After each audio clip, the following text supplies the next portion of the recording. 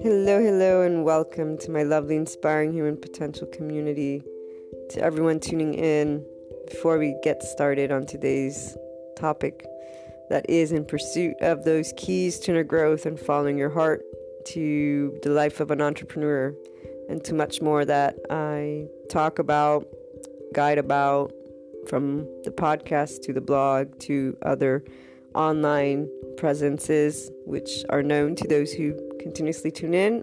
Special announcement: Anchor has allowed finally that listener support button, which means the world for everything that I pursue and wanting to share, and for those who are looking to support the inspiring human potential mission, its purpose, and anyone who believes in general in inspiring human potential, because that's one of those amazing things we can do, and the online world has brought us to be able and do connect, support, and together we will achieve that harmony worldwide. So if you wish to contribute because the inner growth process mindset has contributed to your life, or because you believe in inspiring the world through these different means, please do so. Thank you so much for doing so. And as always, you can reach out if you want to collaborate, if you want to share your story,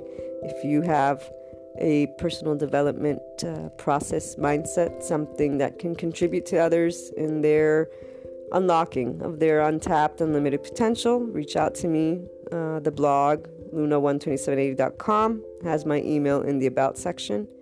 And let's move on to today's topic.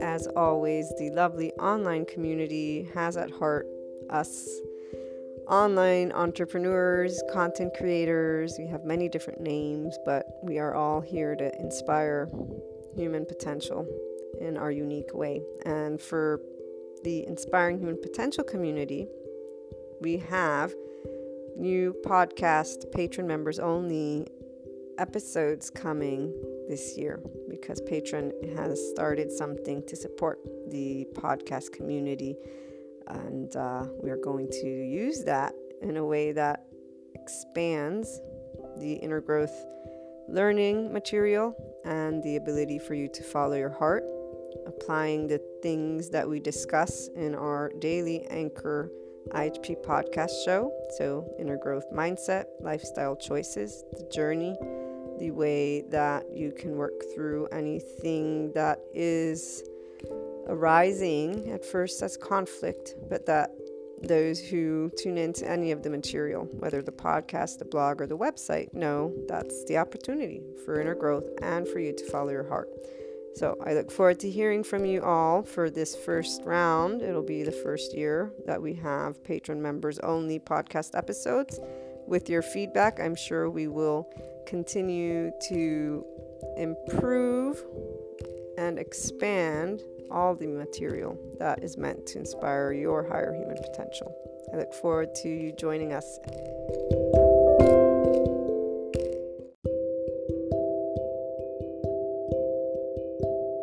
Before we begin today's topic, I would like to share a bit about the foundation of all of the Inspiring Human Potential inner growth content. What you learn about and what we discuss has its foundation in a lifelong accumulated research that involves the fields of humanities and social sciences, philosophy with a focus on existentialism, and recently added basics of neuroscience, physiology, and biology. This research continues, and the wealth of information that I share across different platforms is in the effort to support your inner growth, self-empowerment, conscious living, ascension, awakening, and personal development journey in a way that allows you to understand the distinct human characteristics involved in your day-to-day and overall life, alongside the choices you make, how you feel, and deal with events such as the unknown and unwanted. A simplified breakdown, just to give you an idea, and for the IHP community to keep in mind as you pursue inner growth and self-empowerment, is what is involved in the human's response to day-to-day events and life happening. We have been able to review this, and we always review some aspects throughout the episodes and all the content. 1, the body's nervous system's defense mechanism, flight, fight response. 2, the heart's feelings, emotions, ego, self-response. 3, the mind's conscious, subconscious, and conscious response alongside the established neural pathways, societal culture and knowledge filters, identity, secondary and primary consciousness aspects.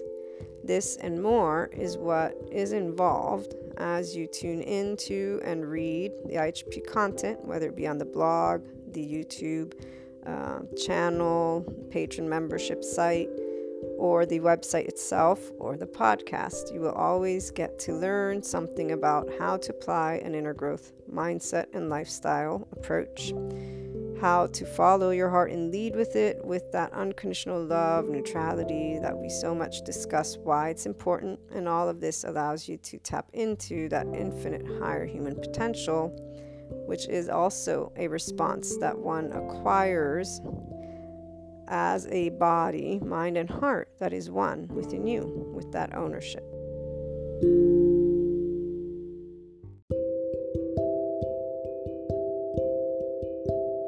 It's going to be another bit of a real talk.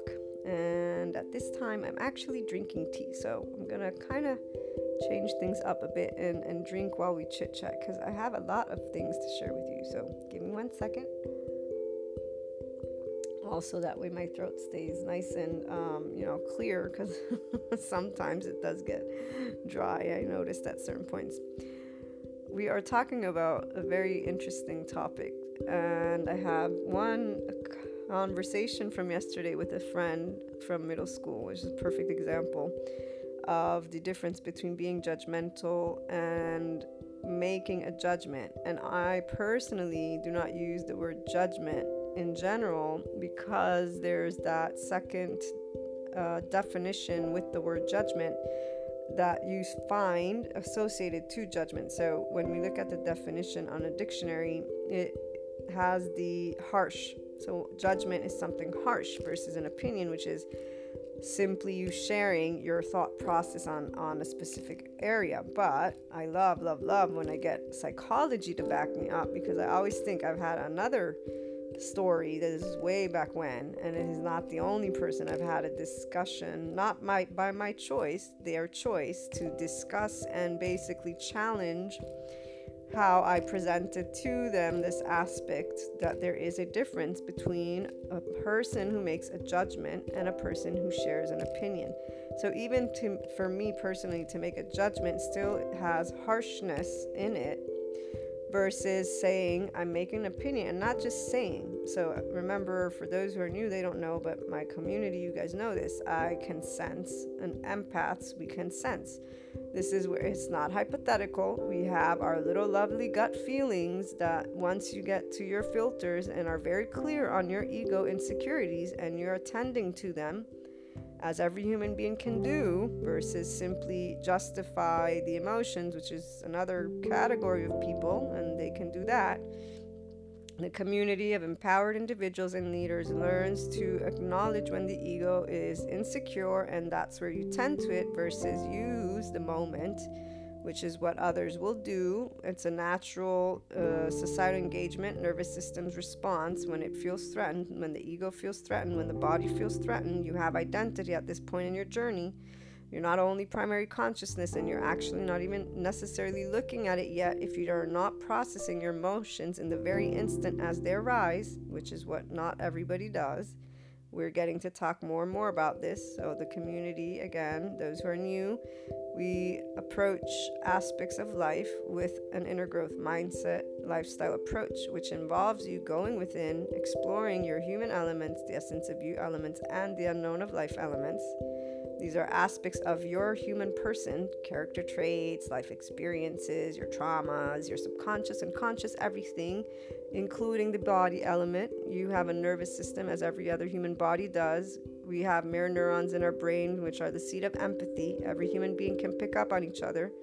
So I'm not going to revisit all the studies because my community hears them, but you guys can go back for whoever's new and tune in, or you can reach out. I'm always available to chit chat. And based on this relationship, and we haven't even included the whole energetic aspect this time, but we will slowly start integrating those aspects next year. But staying to the brain and the nervous system and the ego and self, very simplistically, when we get insecure, there are specific reactions, and psychologically speaking, we have a lot of information on that, which is why I'm happy that I found 2 articles, and in fact one of them mentions Carl Rogers, which I told you he's one of the people that I've read books while writing the first part of the Inner Growth Mindset book. And now I can use the term if I find it after.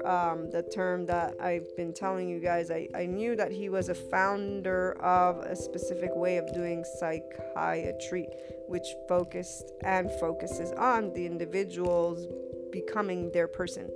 And the books that I read, in fact, are focused on that and how it is important for the individual, if they're going to become their person, to be their person. So for the psychiatrist to be good and effective, it is not about passing judgment. And in fact, it's not a coincidence that he's the one who is in this psychologist's article on the difference between being judgmental and making a judgment. So again, for me, I use the word opinion, and this was that other argument, quote unquote argument, this other person who challenged me and said, but everybody does judgment. And I had a conversation with them, and again, another person too in my life, family, friends, and even family, saying, but you make judgments. And so we have these discussions about the word. And so right here, remember, it's always about you choosing what it is for you. It's not about me, for example, saying don't ever use judgment. But it's interesting because when we do exchange between each other, communication efforts, this ends up having an effect. So if somebody who is saying to me they're expressing a judgment, I will have a different reaction, because for me, judgment equals that harsh feeling. I sense it. Opinion, no, I can sense. If it's an opinion, it has no criticism, it has no harshness, it has no imposition. It's somebody who is sharing. This is the word I love using, because there's a difference when you're sharing and a person will pick up on it. Even the person who is not intuitive, and I deal with people who do not recognize their inner body, their empathy, everything. They're very what they would define realistic. So they use these words, I'm realistic, I'm tangible, and they go about life that way. They too, in time, have noticed a difference. I'm not pointing it out to them. I noticed that they noticed a difference. So obviously we all go through a moment of growing up. So it's not that I was not ever judgmental. Actually, I began very judgmental, and this is where my mother would come in, and comes in always in my mind, where she addressed that and and guided me towards being somebody who's not judgmental. And as she explained to me, plus with Jesus, and not casting the stone and turn the other cheek, I understood that was the right thing to do. And as I got older, the unconditional love and the passion to help humanity, and anyways, this truth was really true. And then the minute I had a founding of psychology, it was clear that anybody who stays in a place of judgmental, being judgmental, making judgment, doing that, is an insecure ego. And the minute I found that out is the minute I said, okay, I know I'm not insecure. And even if I am not going to be insecure. And I began working with the ego with much attention, because when you're making a judgment or / opinion or being judgmental. I still know when my ego is in a place where it's not appreciative of an individual, for example, their way of interacting with me, and therefore I could transcend back to creating a judgment versus staying in an opinion. And I catch that moment because it's a very distinct feeling. So anyone who's new, we on this podcast episode, everything that is inspiring human potential, content related, with the inner growth in mind, with the heart in mind, with the body in mind, with everything that it is to be a human, it's always about you tending to that ego self in any given moment, because it is connected to your nervous system's response, which is inclined since the moment of your birth to defend itself, because it doesn't really know what's going on. And it's not because you're seeing bad or good. You sense consciously speaking, there is an outside from you. And so the emotional brain hemisphere from the 0 to 2 years of age is what is first developed, and we are organized in primary consciousness, sensorially, images, smells. That's what our memory has, our body, and it is our flight-fight response that is organized. And we discuss these aspects very much so. Again, we won't go through it that way right now, but we learn to be empowered individuals in any episode and every episode. And that's what I'm sharing. And it is in a way that you can continuously pursue the keys to your inner growth and following your heart, and then going off and becoming your own empowering leader and sharing this way, which is a 5D way. You're living from within. There is nothing from the outside that can threaten you. This is because you're actually working with your ego self. You're working with your heart and your mind in the very moment you are being quote unquote challenged, because you're not ignoring that the ego is reacting with the nervous system societal engagement response, meaning you want a thumbs up, thumbs down from somebody outside of you. You're in a competitive mode. So let's moving on. We choose neutrality and unconditional love, body, heart, mind. That puts your body, heart, mind in a neutral stance and ready to be open to pursuing your inner growth. So you're not even debating and or continuing anything competitive. Like I was giving me this example. I still can tell when my mind, my body, and my heart begin to get in a specific place, because there are individuals who come at me with their own insecurities. They present to me a challenge, and they do it in a way that, of course, again, I have opinions. There is a way to be nice and approach somebody, and there's a way to be an asshole and approach somebody. And I meet many assholes the same way every other human being meets them. And I know that the real talk gets a bit with some verbiage, but hopefully, we're all grown-ups, and if you're not, let's not use that always. But it is to make a point that I am a very loving human being on all ends, but that doesn't mean I don't know when somebody's doing. I'm choosing the human I want to be. You always have a choice. That's what it means to be empowered.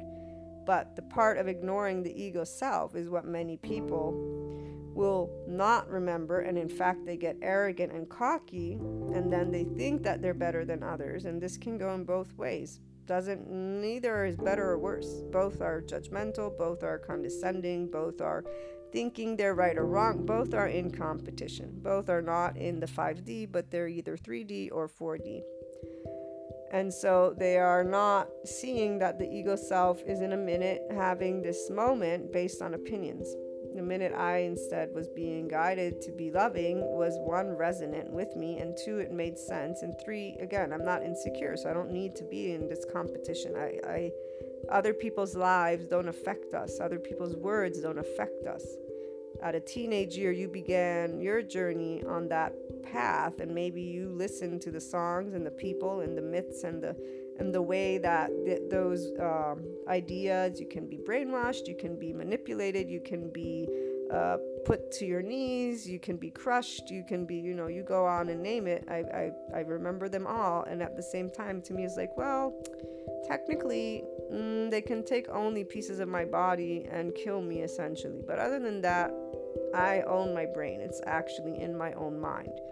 And when people would venture off into like other types of conspiracy theories, like, well, I've chosen to be unconditionally loving, so I'm cool, because I'm definitely not doing anything that is not respectful of other life form. Unless I'm being threatened by life, well, then I'm gonna have to defend myself. I want to live, So it's very interesting how far people try to push the individual who's completely unconditionally loving, and anybody who's tuning in who is that, you know exactly what I mean, because I'm sure you've had the same exact people do the same stuff, and my gosh, it is never ending. I mean, just 2-3 years ago, I had various, inputs of how, of hypotheticals, and basically trying to get me to quote unquote admit. So this is that mansplaining that happens, right? When somebody's trying to tell you, no, you're not really who you're saying you are. It's like, okay, you keep doing that. Anyways, the judgmental aspect is still very, what I was trying to say, from my own ego self, I can tell, and it is because of factors of how I'm being treated by the other individual. The picking up of their insecurity, not so much, because I've always picked up on that aspect, and it's always been something that there's very simple choice. You can choose to be a loving human being, or to keep on being insecure and then being that asshole.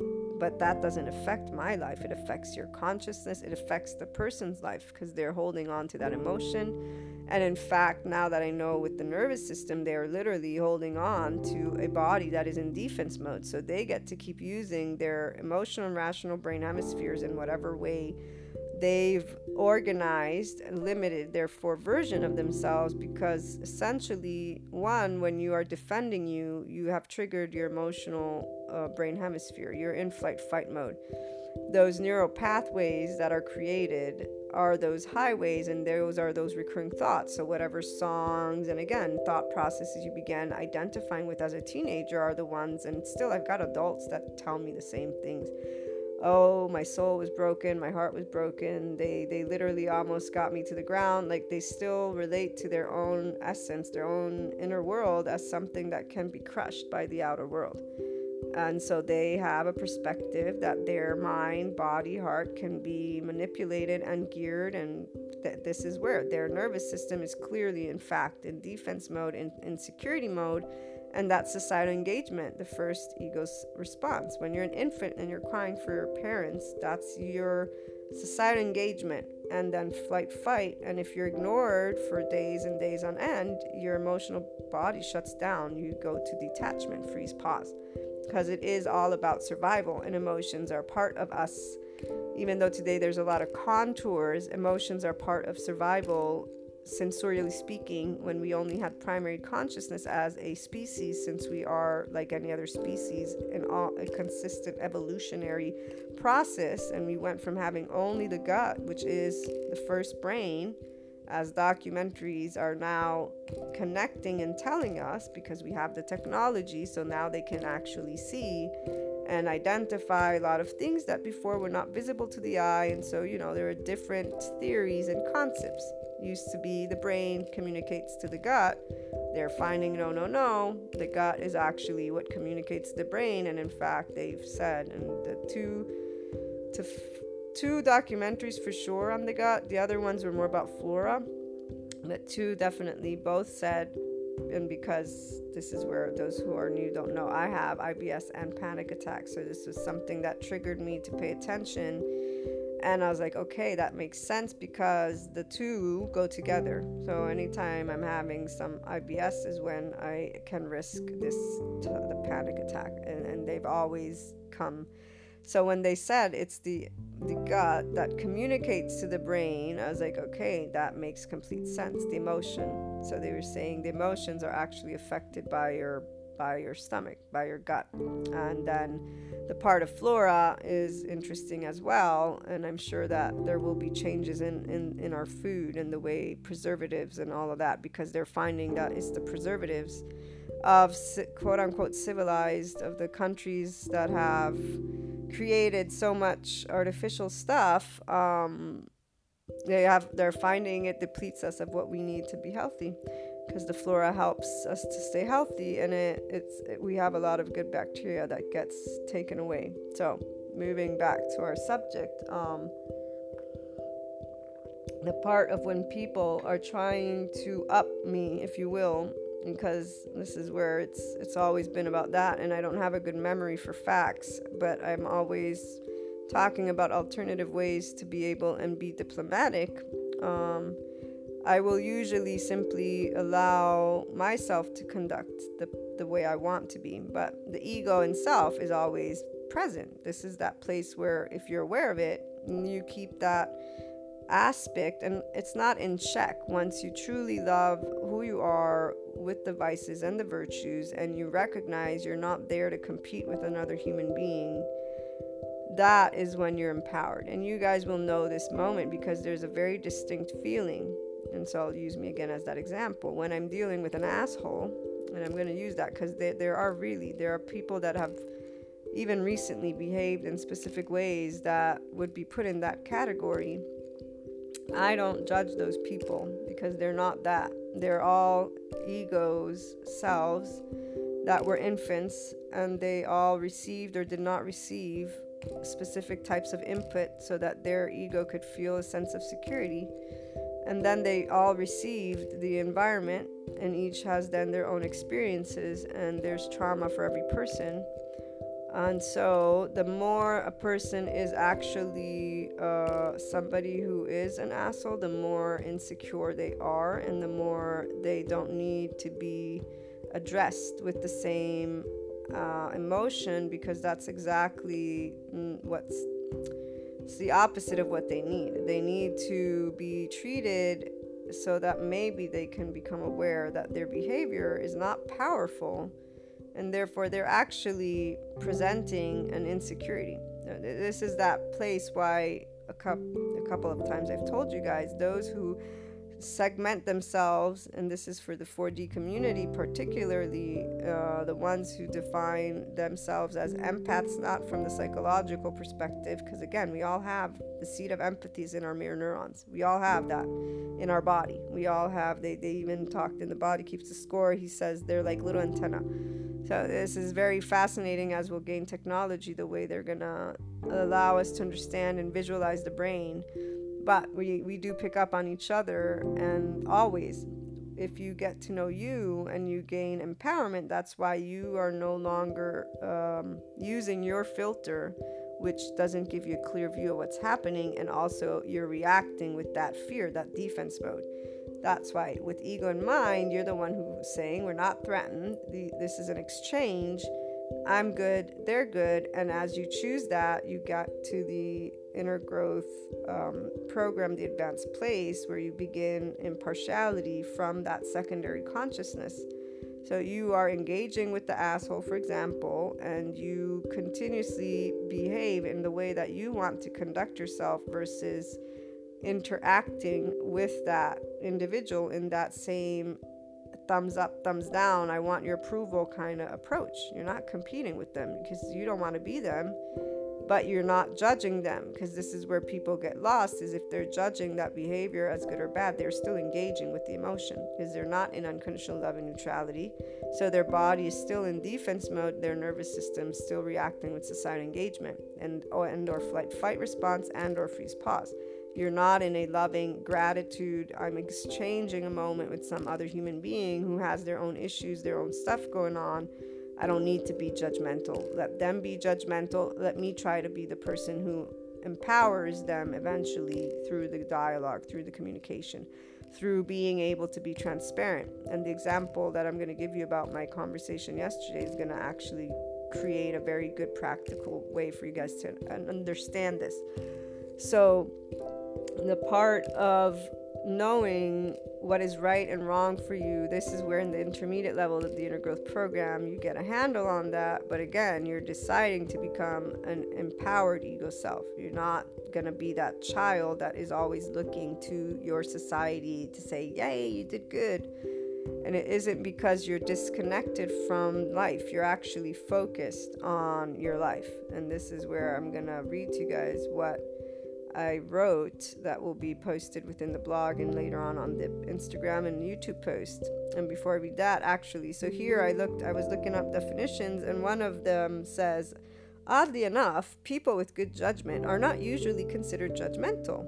And you'll find out why, because the psychologist lists all the characteristics of judgmental. And so I'm actually going to read it to you from what I wrote. That way we can not spend too much time on the reading material. But I said, there are many ways we can handle judgmental situations and people. An empowered leadership approach always involves unconditional love, neutrality, and the ability to pursue inner growth, follow the heart, and lead by example in the moment. So when you're dealing with somebody who's being judgmental, if you are empowered, or even if you're wanting to achieve that empowered feeling, it is about you immediately going to unconditional love and neutrality from your mind, heart, and body. It's all three, not one. That's the minute you are disengaging from your nervous system's defense mechanism, which is already in societal engagement because you're already dealing with that person's ego that is essentially saying, I'm right, you're wrong. that person that wanted to discuss the whole judgmental opinion thing, they immediately were in that place, which I was not. And I said, we can agree to disagree. You want to use judgment, I use opinion.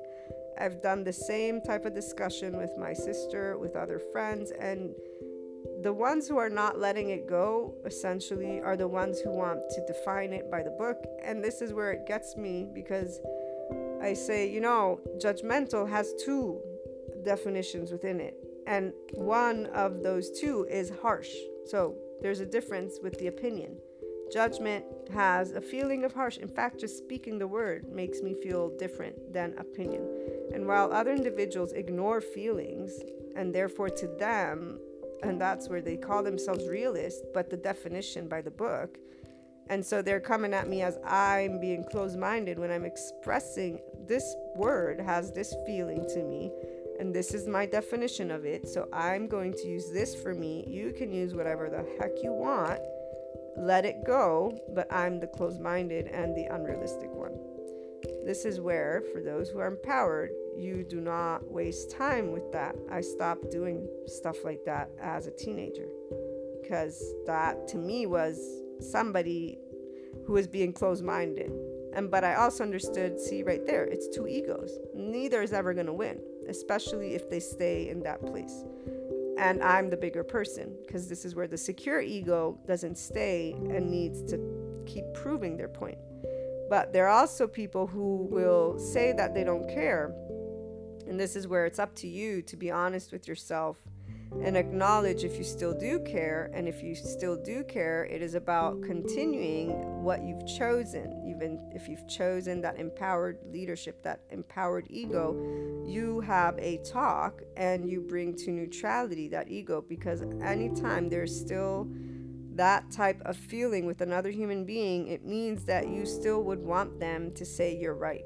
You're still looking for the love, the approval, and this is where you only will achieve complete impartiality, neutrality, unconditional love, that place of the advanced place in the inner growth program, if you are honest time and time again, because it's not going to be snap and done. This is an actual body feeling. It's an actual process of you choosing unconditional love and your heart for you and the others that you're involved and interacting with, which also includes the unknown elements of life, and acknowledging the feeling. So as Carl Jung points out, being able to be in that place of transcendent function in your subconscious and consciousness, and not reacting with judgment or condemnation to the two feelings, because this is the only way you're going to practice an empowered self-ego. If you instead, because I have people, they have said, I don't care.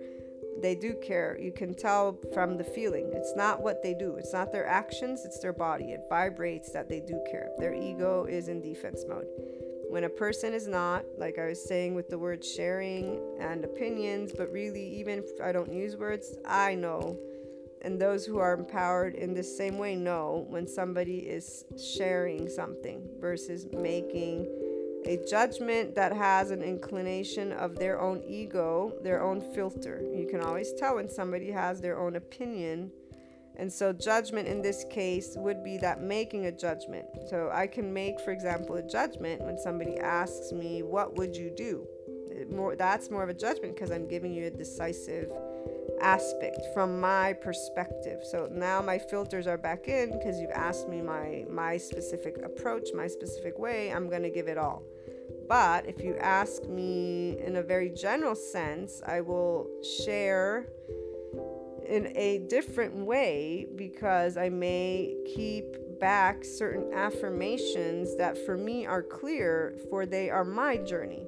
And this is where you know you have an empowered ego, because you actually know you are not there to tell somebody what to do with their life.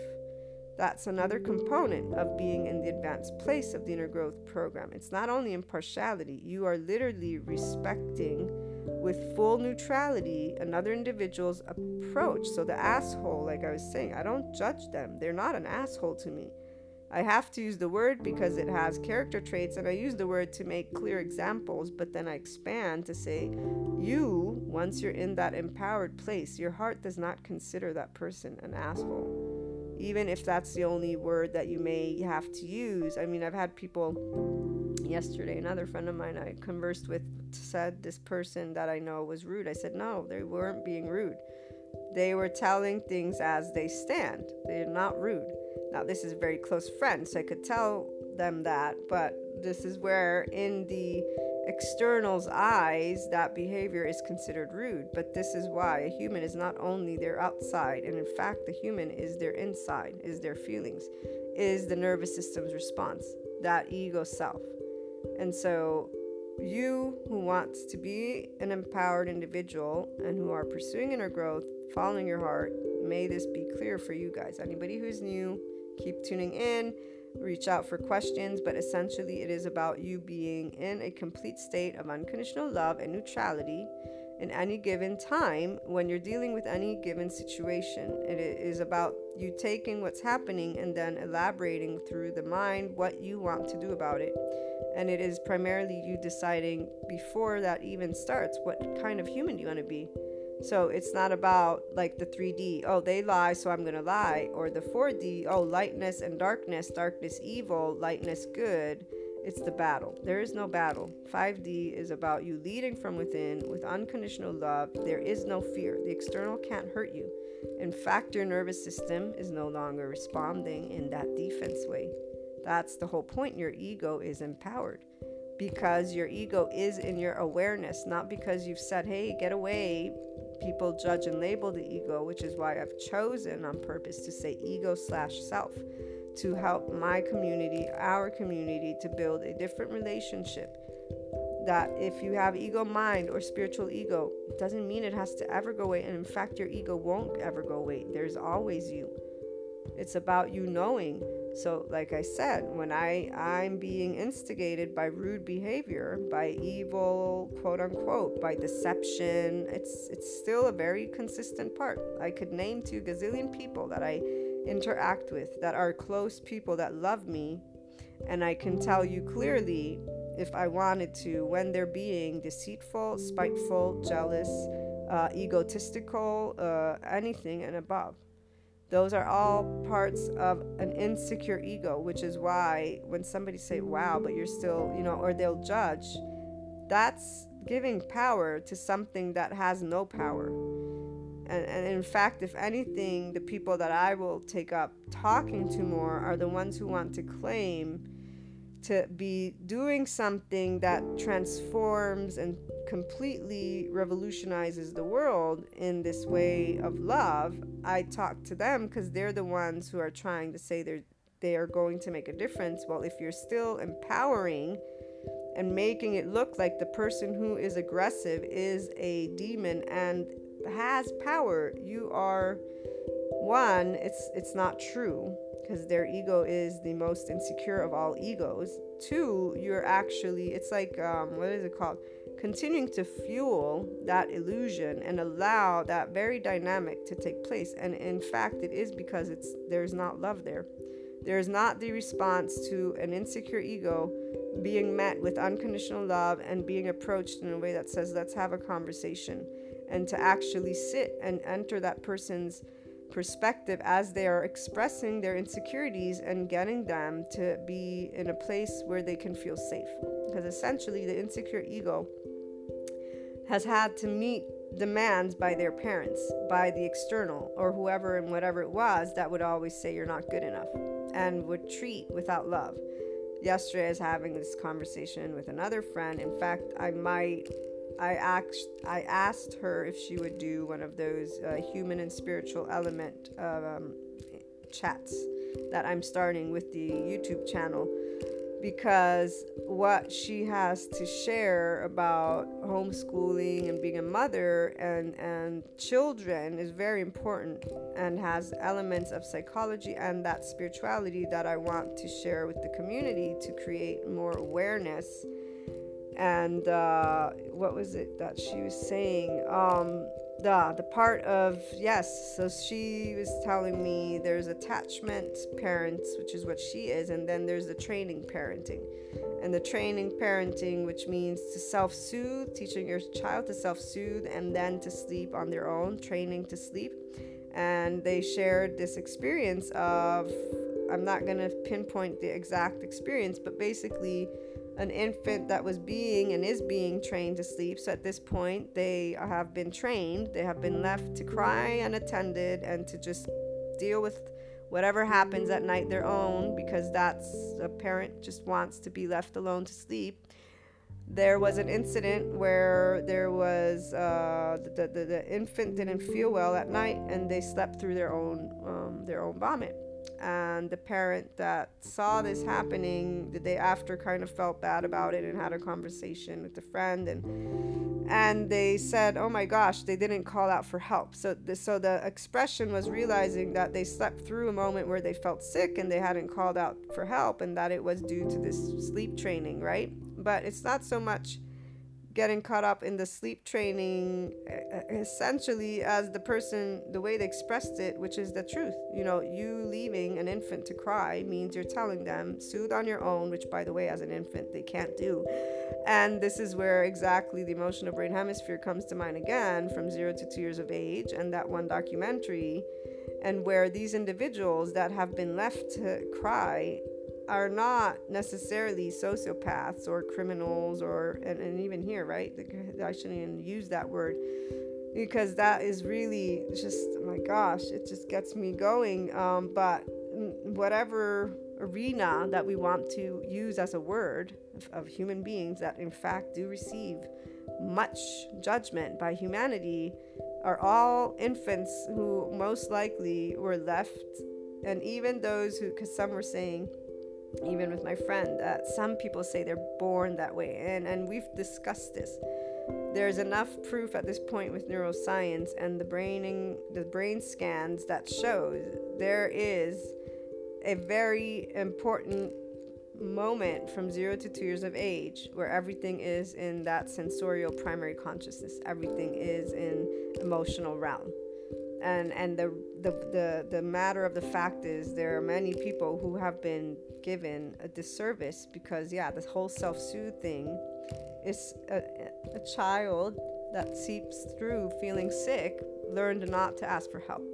And so I don't see how we can expect human beings to be loving when they themselves were not loved in moments of need and were left to fend for themselves, because there's a group of psychologists that somewhere along the line decided to help parents who didn't want to be awake with their child and have them in their bed or whatever. It's okay. Just train them to sleep on their own, and completely ignored the emotional brain hemisphere's development. This is what I ask myself. I wonder, did those psychologists go to good schools? Like, was their academic background? And right here, you guys can tell that's where I start getting very passionate, because as a child, I looked up to quote unquote leadership. I looked up to experts, but I looked up to them with the idea that they were thorough and that they knew every aspect of what they were talking about. And then as I grew up, I realized, every subject matter expert, unless they're actually somebody who cares about humanity as a whole and everything, they will only care about their specific subject matter, and it is quite ego-based. And and anyways, this is why Carl Rogers, for example, when he came around, gave a positive impact, and all of what he speaks of with psychotherapy is about helping a human being to become whole. And this is exactly why the whole judgmental thing is not something that should be, and he basically expanded on that with the people that then became psychologists from his methodology, and saying a human needs to become their whole person. You want to listen to them without judgment. You want to listen to them. And he explains, I told you guys about that in Becoming a Person, what it actually means to listen. And people do not do that. If you are already thinking about an answer when another human being is telling you about their story, you are not listening to them. You are already formulating your own opinion. It's not good or bad. This is where that's your opinion. That can be your judgment. But recognizing it is what will create a differentiating factor for your person and the way you continue to engage with that person. And that is what's going to open you up to being able to listen to them. It'll also help you to become an empowering individual if you want to become this empowered ego self with your love for you and a unconditionally loving neutral body, heart and mind in any given moment in time. So as I was saying, I use me as that example, not only because I'm the one speaking to you guys about the mindset, the lifestyle, and this approach. So say I am and have always applied it. I mean, the minute I realized it, I was kind of like, wow, I've actually applied what I'm mentoring, teaching, guiding, coaching, what I'm sharing. For me, I'm sharing with you guys these keys to inner growth and following your heart.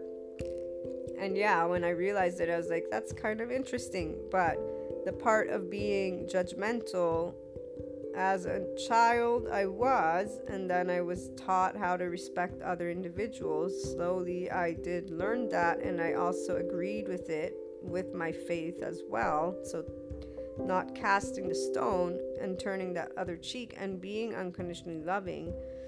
And that went beyond the faith once I knew that I wanted to help humanity, but then once I realized that it's about you being your own person, you believing in yourself. And as I gained knowledge of psychology, realizing the more a person's a narcissist, the more they're hurt.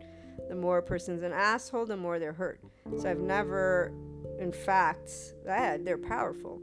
And I'll always have a discussion with those who claim they are. So the one group in the 4D that always are talking about the narcissist and empath, and the empath being this victim that their energy is being drained, I get what they're talking about. But this is where one, by forgetting that they're human beings and therefore there's a subconscious and conscious, and there are layers to their own emotional and mental responses that they should look to, because their childhood has everything to do with what they are accepting or not accepting. But going beyond that and knowing that there is an emotional layer, the etherical layer. So those bodies, we have a physical body, the emotional body, the etherical body, and I forget all of them. I need to grab the book. But the minute they continue to simply say that's an evil person, I'm the good person, they're draining my energy, I'm the one who's a victim, they're staying in that box. And instead, what they could be doing, which is what they're meant to be doing, is actually to become one, unconditionally loving towards themselves and remove themselves from the toxic situation. Two is to allow the unconditional love to also go towards the person. And as long as they're boxing that narcissist up in this evil human being who exists, who's, a vampire of energy, and all the labels they use to define them, well, guess what you got? You got duality. That's what you have, and you've got boxes, and you've chosen that that's the dynamic. And let's go a step further to get back to our human elements, the body. Nervous system's first response when it feels threatened, societal engagement. And sociologists speak of this type of vulnerability between not narcissists and empaths. That term is used very loosely by a lot of people. So I'm using it loosely in this case, not in the exact and full-blown relationship, because that is an actual abusive relationship. I know people that have been in those. I have met a full-blown narcissist, and there's a very big differentiating factor between one that has achieved that specific place, and it is both in their behavior as well as in what they give off, what I can feel and sense, and any empath can, and again, any person who is at that point in their life journey able to put aside their ego, and so you are empowered.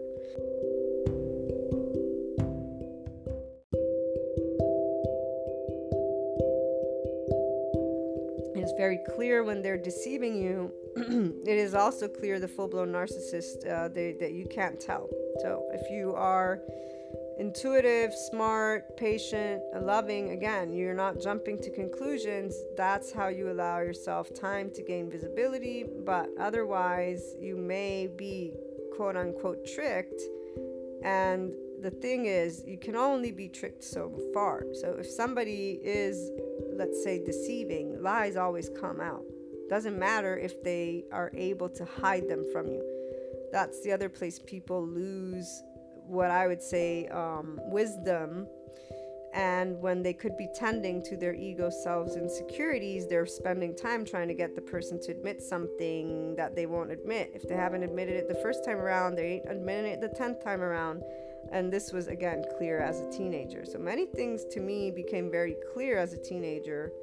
And like I've told you guys many times, I grew compassion from the moment I began understanding the level of hurt of the ego from a psychological perspective. With the nervous system's response, this is why 3D, 4D is an inclined place that people will stay in as long as they still continue labeling the people in the quote-unquote bad, evil category as that. So as long as you stay in that place, and instead of elaborating with your emotions, you say those are human beings that need to be gone, you're not transcending. You're not going to transcend the aspect of the insecure ego self, the aspect of your societal engagement, so your nervous system's response, because you aren't going into that unknown elements of life and saying all is where it's meant to be. They have their journey, and with their actions, I get to respond with love, neutrality, with an empowered approach.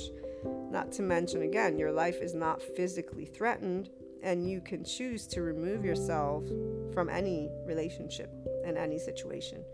And when it comes to unknown of life and life happening, you choose if you're going to say life is shitty or if you're going to stay neutral and say life is life, and you allow you to be empowered. Today is life. Life handed me this. I get to choose what I'm going to do next.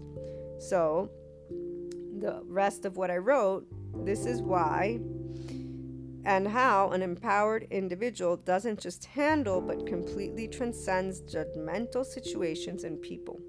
You are not even in this place. Your body, your heart, your mind. You acknowledge they're being judgmental, the asshole person. I'm not going to engage in it except for be an ear that they can share their moment of insecurity, whatever's going on, their ego is. Maybe you try and share something, but you don't really need to, because essentially they're doing what they're doing because they need that moment to feel good about themselves. Doesn't mean you re-engage with them. And my story will help you understand, again, in a practical sense, what I'm talking about.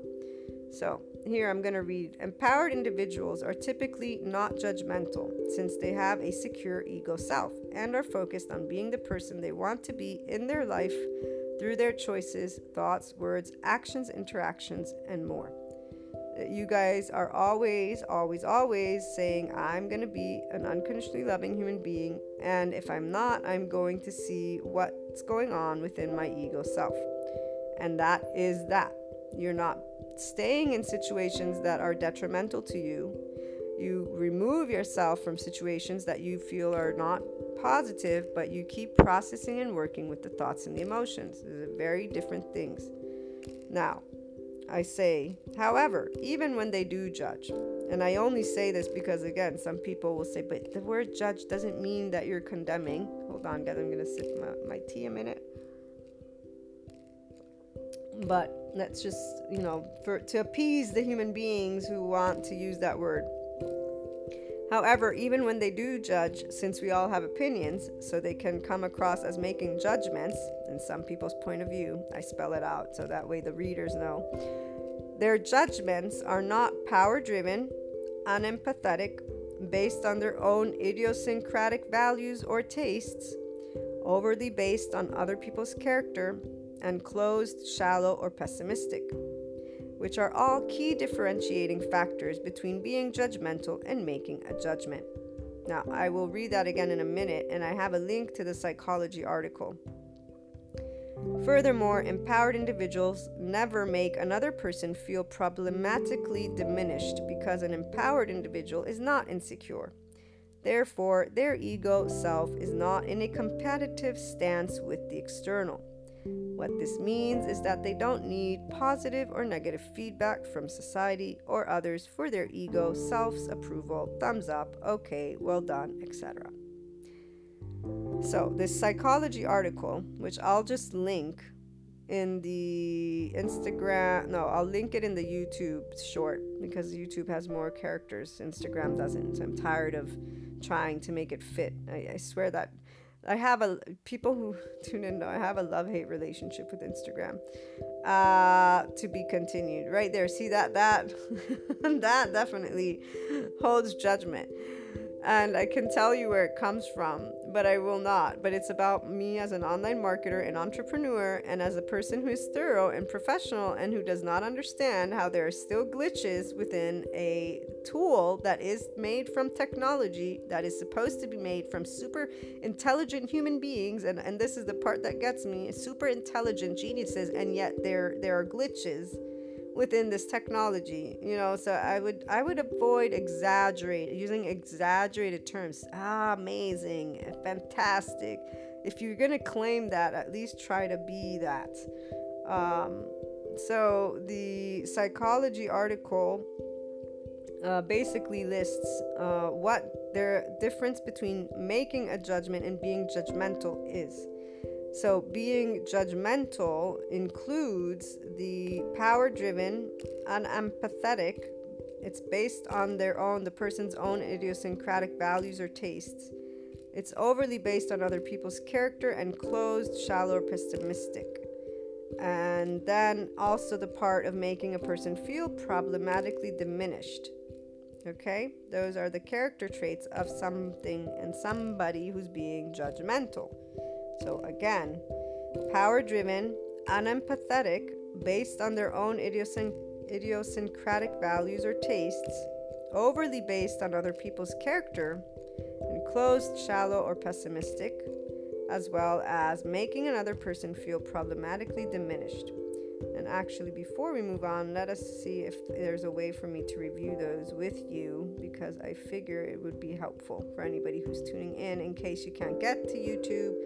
And therefore, you're like, yeah, wait, but can you expand, please? So we will do that. Now, the psychology article is on Psychology Today, and it is by Greg Henriquez, PhD, Theory of Knowledge. The title, this was written in 2013, the title, On Making Judgments and Being Judgmental, 8 Dynamics to Consider in Making Constructive Judgments. So they're actually talking about their father asking them about that, and that their father is quite judgmental. So they technically asked them that because they wanted to begin a debate with them. So here's Carl Rogers. So Carl Rogers had much to say about problems associated with being judgmental. This is the psychologist I was telling you about. The ideal of a non-judgmental attitude was central to his client-centered humanistic approach to psychotherapy. So Carl Rogers is the reason why we today, at this point, have client-centered humanistic approach to psychotherapy.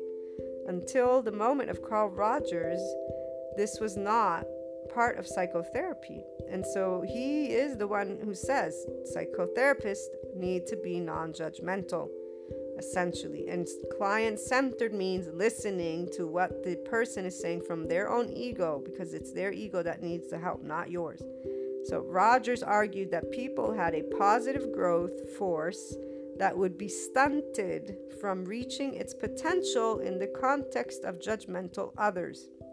Because of this, Rogers maintained that successful therapy required their therapists to possess a non-judgmental, positive regard for clients, which he described as the following: experiencing a warm acceptance of each aspect of the client's experience as being a part of that client.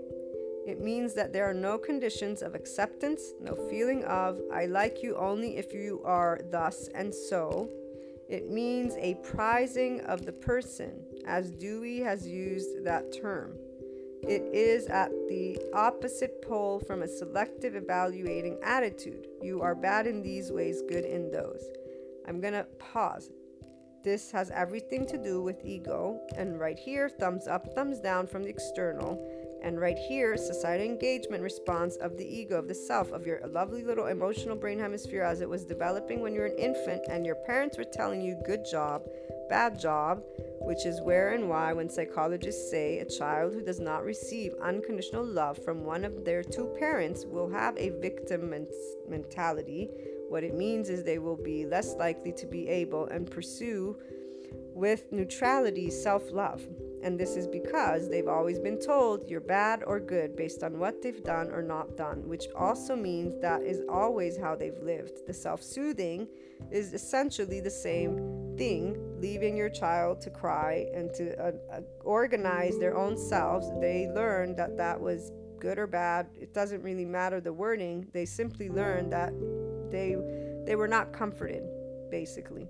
And therefore their nervous system is much more inclined to be probably in a flight, fight, and or freeze pause versus a society engagement, which responds to the external and has more of a possibility of being able to eventually disconnect, therefore coexist with the external, but be from their heart.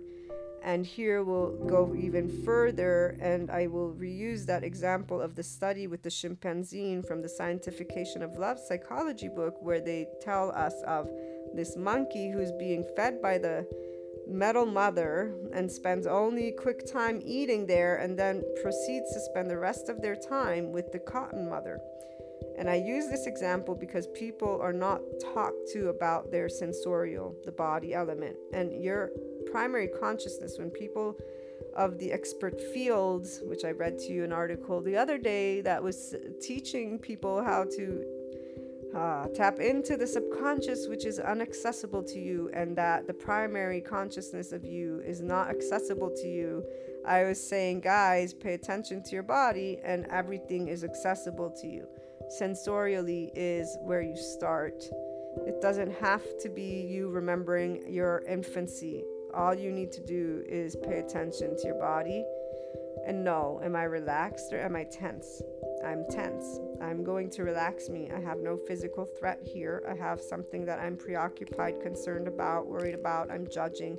I'm having opinions. I'm human, not in the way that limits you.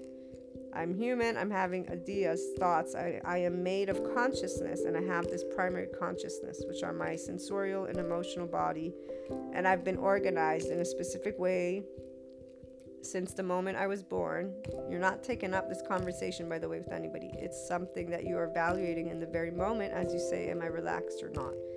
No, I'm not relaxed. I'm going to relax myself. The minute you begin just sharing for 1 second neutrality and unconditional love with your body, as you realize that you're tense for no reason, but you do give it the reason, acknowledging I was birthed, I came into the world, I began experiencing the world from sensations. Since again, your emotional brain hemisphere is the first to develop, you begin your rational brain hemisphere's development after. Not to mention that as an entire species, remember that our cognitive brain hemisphere is the youngest part of the brain, and that the brain develops from the bottom up. So I give this breakdown, guys, for the people who have never tuned in, so they have at least some of those notions when they leave and maybe, don't come back for more conversations. All of it, guys, can always be connected to everything. And I'm going to connect the spiritual element, because right now I'm thinking of my friend who yesterday told me about this method, this educational home method. I don't have it with me, but if her and I talk when the time comes, we will talk about it. But it's a homeschooling method, and they talk about the spiritual elements. And so they say, the child until 7, they're connected to the spiritual realm. She forgot the specific terms, but she says if you go and look, they have different planes. And I told her about the part where we learned from psychology, magical thinking, and how all of us as humans from the age of 6 or 7, it was scientists, psychologists say, the magical thinking, you move beyond. And this was always from a Psychology Today article that I had seen that, and we were reading it. And this is where the other studies where we learned about desire and infants knowing what they want already by 14 months, so desire being clear. And that by 18 months, it was no longer solely egocentric based, but it was actually where you know what people want from you, and you're likely to give that to them. Again, remember society engagement. You're an infant, you're a child, you don't know what life is. You're either going to get applauded or not, which is why the hugging is important versus the self-soothing, which leaves a body to experience hurt and pain and fear, even though the words aren't those, but it's an insecure, the nervous system. It's organizing in that moment. So let's say you're crying, again, left unattended to cry, the studies have shown the emotional body, there's detachment, which is the way sociopaths come to be. And this is where we've discussed the firefighters have the same detachment. From another study, from another person who shared with me that finding, and they were saying it's environment, obviously, that creates a difference, and we all know that, because a sociopath probably lives in a horrific, abusive household with either, malnourishment, who knows what, and other parents who were abused themselves. The firefighter probably has more, present parents who simply guide them to be a perfect cog for society, or anyways, they're giving them the attention they need and they're guiding them, so they're not in horrendous situations having to fend for themselves and having no feelings because they were left unattended to cry on end. And that's the part where the firefighter gets seen as somebody normal and healthy.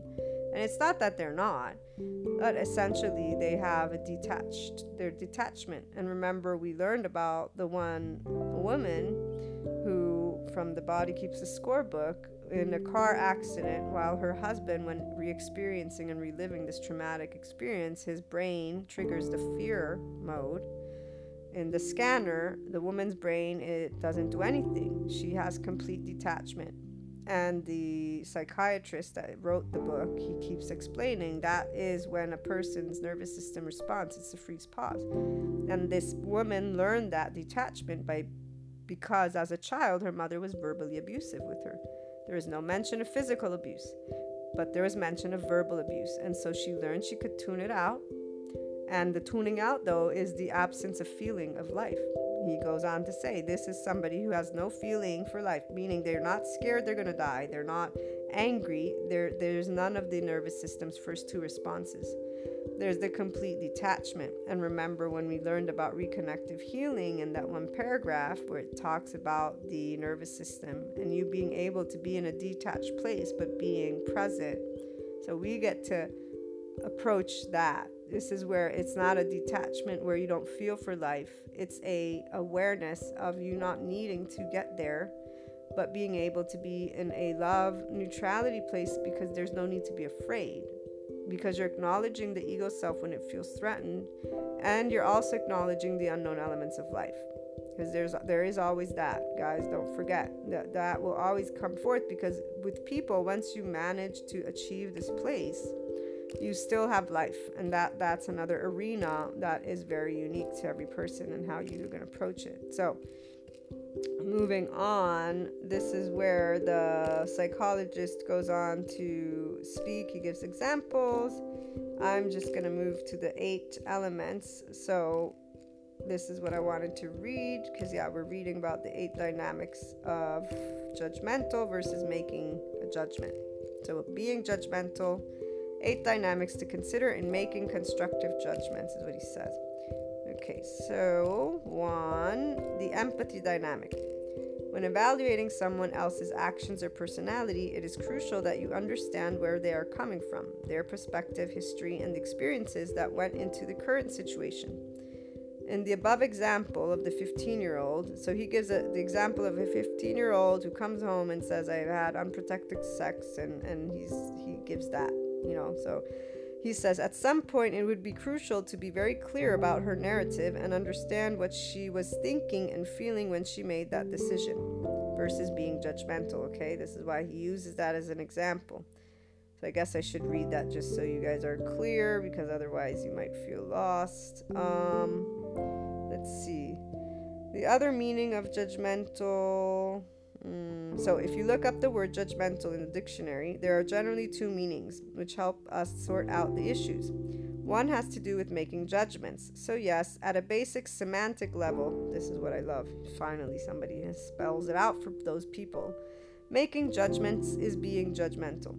The other meaning of judgmental has to do with being overly critical in an unhelpful way. And it is this separate meaning that allows us to get to the heart of the issue. It is when we make judgments in ways that have harmful or negative consequences that we are being judgmental in ways that are best to avoid. How do we know how to make constructive as opposed to problematic judgments? This is a very complicated question, but below are 8 key dynamics that are useful to keep in mind when judging others. So I say, don't do the whole judging, because it is possible. This person doesn't believe that it is necessarily possible. So the example that he's using, let's say your 15-year-old client. So this is after the Carl Rogers, where he defines what it means for Carl Rogers to tell therapists that they need to possess a non-judgmental, positive regard for clients, which he describes as the following, okay? So we read that already. So with that in mind, let's say your 15-year-old client or daughter has just let you know that last night at a party she lost her virginity via having casual, unprotected sex with a senior she just met. And he's saying, this is the author, although I would clearly have a more charged reaction if it were my daughter, even if I were working with a client, I certainly would have concerns that reflected my values and opinions about the wisdom of this act. This brings us back to, well, his father's point, which is that we are constantly viewing others' actions through evaluative lenses. And shouldn't we be doing so? So he's asking a question now. I certainly judge the actions of my kids, students, wife, etc. It would be impossible not to. So this is where I beg to differ, and this is where the empowered individual can move and transcend. That's why you can handle judgments and stay within the realms of this idea that it is impossible to move beyond, or you can acknowledge that it is possible to transcend your own judgment the minute you realize I have a judgment and it's based on my own evaluative lens. So when I tell you guys about your filters and the human elements, this is exactly what I mean. And when I gave you the example of me recognizing when I got, an asshole that I'm dealing with, I don't respond with my evaluative lens. I don't judge that human being because I know all of the aspects that are taking place. In addition, I have that empathy heightened to a T with their heart, and I literally sense exactly what hurt, what insecurity, what element that ego on a feeling basis. I don't spell it out because this is right here. I'm not evaluating it with my lens. I'm perceiving things, so I can't ignore what I'm perceiving with the knowledge that I hold. It is not my place. This is not my journey. I am respecting that person's journey with the knowledge and the pure awareness. This is where faith comes into play, but it goes beyond faith. It's a state of consciousness. And so I will lead to the 5-dimension state of consciousness versus anything religious or belief related, because this is the point. The human is conscious. And from my cosmic consciousness, I as an individual, in that very given moment, I know my evaluative lens. It doesn't matter. I have nothing to prove to that person. And I have no animosity or upset, because that behavior has nothing to do with me. And all the feelings that they're having are all their insecurities. And they're choosing whatever they're choosing. And it is not my role to guide them anywhere, for it is not mine. It is theirs. I am there to coexist and participate if I choose to continue to do so. And for my community, our community of empowering leaders, this is the place you are either in or you will achieve as you continue pursuing inner growth, following your heart, and transcending duality completely, and achieving with your cosmic consciousness that ability to be in neutrality as you're experiencing the duality being given to you by another human being in our life.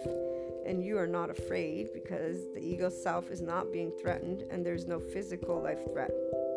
You're not responding with the nervous system's response. Your ego is not insecure. You're not engaging. So sociologists talk about vulnerability and people engaging with each other. Remember the song, "You Always Hurt the People You Love"? As I began understanding psychology, I began understanding that dynamic as well.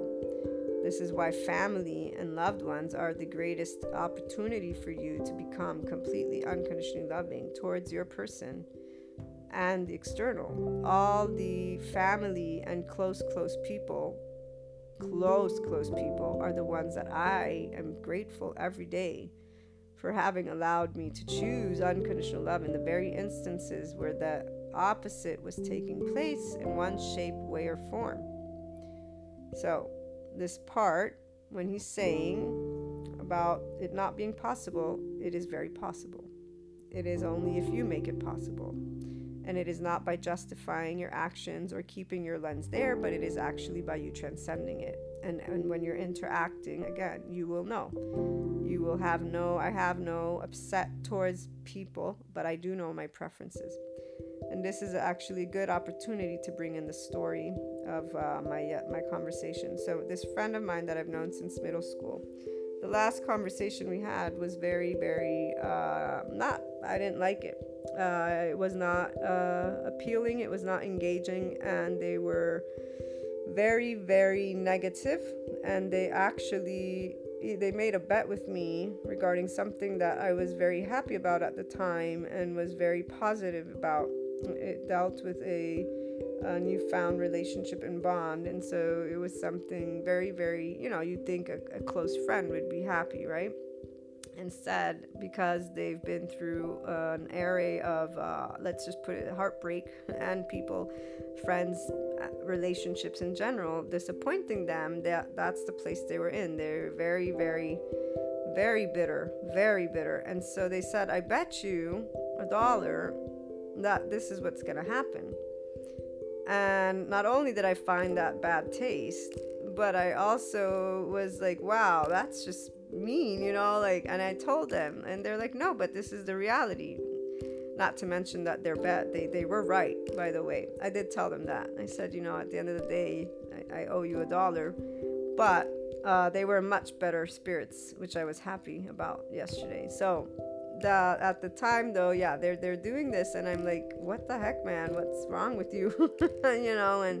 And they're listing to me all of their facts of why. So all their judgment on women and men, relationships, friendships, everything, and just this outlook, which is completely, oh wow, was so, yeah. And we end this conversation by saying, well, let's agree to disagree, but really they were trying to insist that their perspective of life and people and humanity was the true version.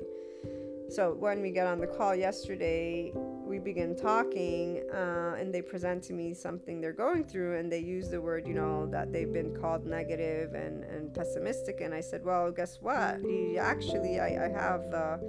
I have to say, I was actually contemplating telling you this because I really didn't know if I wanted to get on a call with you today or not, because our last conversation, I really did not, it was not pleasant for me. I didn't enjoy it, and you were very in this place, and that's not where I'm at with humanity, so it didn't feel good.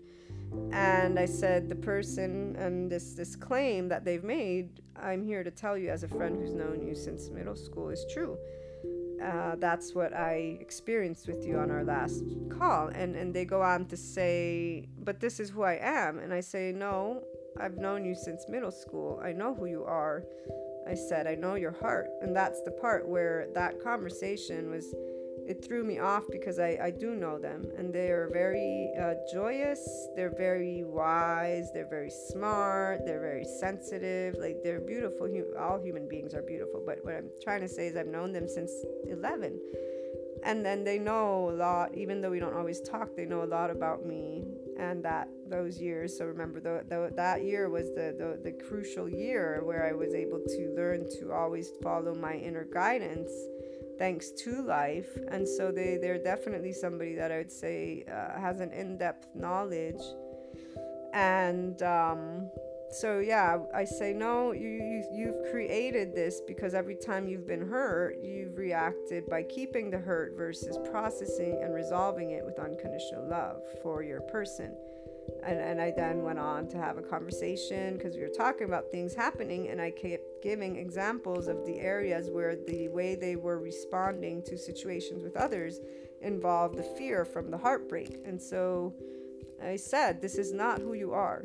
You're claiming this, it's false. This is who you are now, because the hurt that has happened, you've decided to leave it like that and to create this outlook versus heal and versus go within and tend to you and bring love, and then not use labels and judgments, which is what instead they do.